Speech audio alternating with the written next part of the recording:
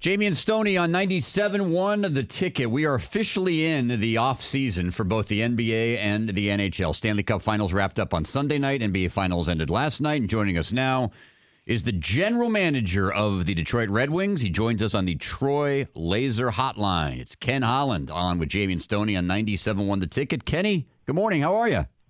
Good. Nice to be with you. Great to have you. Your new arena is coming along. You guys, is it going to be ready for opening night, Ken?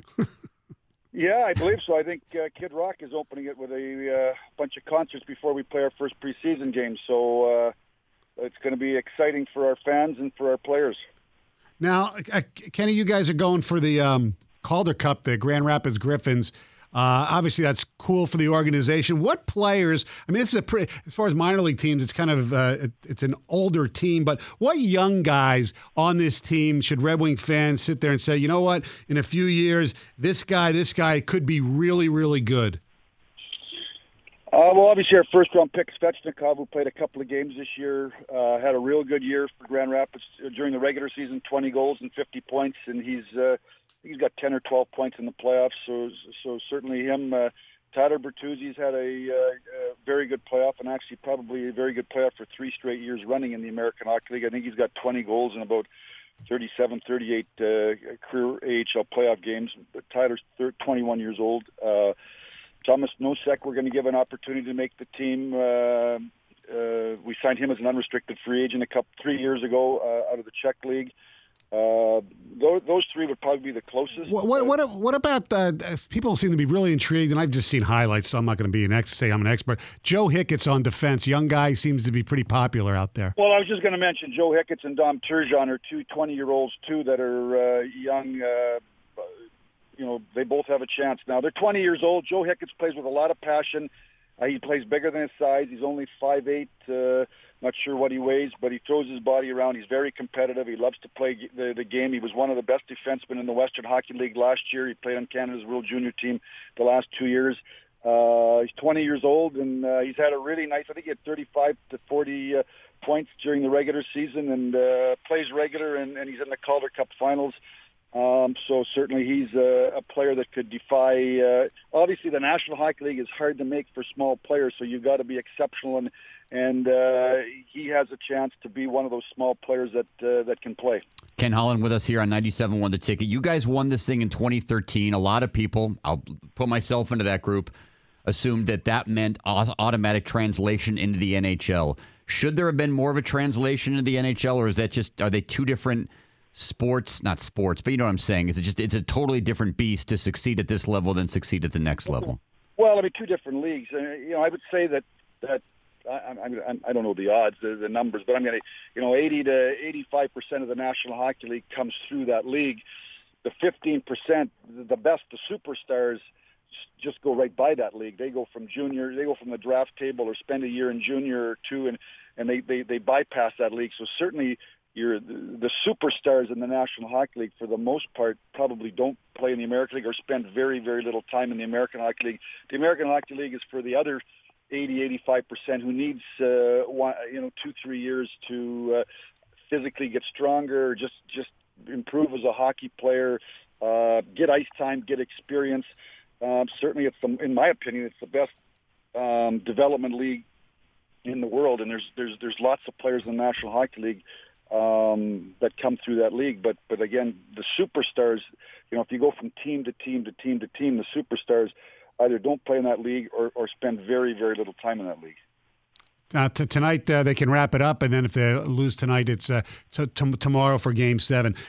Kenny, today is the 20th anniversary of the limo accident involving Vladimir Konstantinov and Sergei Minatsakanov. What do you ever sit around and say, what if this didn't happen, how life would change with the Red Wings? Would you even have won the Stanley Cup in 1998 with, the Vladdy, the Believe, win it for Vladdy deal? Chris Chelios obviously probably wouldn't even been part of the organization. Do you ever stop and think, what if? Occasionally. I think that I became general manager that summer, about 2 or 3 weeks later. I was the assistant general manager at the time. A year later, we signed Uwe Krupp to a 4-year deal. That didn't work out. The following year, we went out and made the Chelios deal. So there's no doubt Chelios would not have been part of the organization if we wouldn't have lost Vladdy. I mean, Vladdy was 29 years of age. I think that year he was second in the voting for the Norris Trophy. He actually finished way higher in the Norris Trophy voting than Nick Lidstrom. So we had two of the best defensemen in the world. Vladdy was 29. I think Nick was about 26 or 27. So certainly it was a tragic loss to our organization, and also to those people and their families that Vladdy lost the opportunity, obviously, to have a healthy life. So certainly a very tragic moment in time for a lot of reasons. We who don't play sports always look at motivation and black bulletin board material and things like that.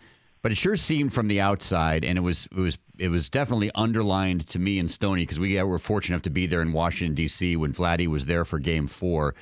Boy, it sure seemed like that tragedy bonded that particular team together to get back and win the Stanley Cup again. Was it that strong of a motivating factor? I mean, you clearly had a great, very talented team. I don't want to discount the talent and the players and the coaching, but how big of a factor was that for that 97-98 team? Well, I think it was a huge factor. I think the other thing you got to add in, if you remember, Fedorov was a free agent. Right. And, in February, I think that year, Carolina gave him an offer. He was out until February. Carolina gave him an offer sheet, and we eventually matched. So the team that won the Stanley Cup in '97 went into training camp and played the first 50 games of the season, actually the entire season, obviously without Vladimir Konstantinov, but also without Sergei Fedorov. So, I think that winning the championship always brings people together. That's something that is so hard to do, and it really bonds people. So winning the championship in '97, and then that group of people coming back in September, October that year,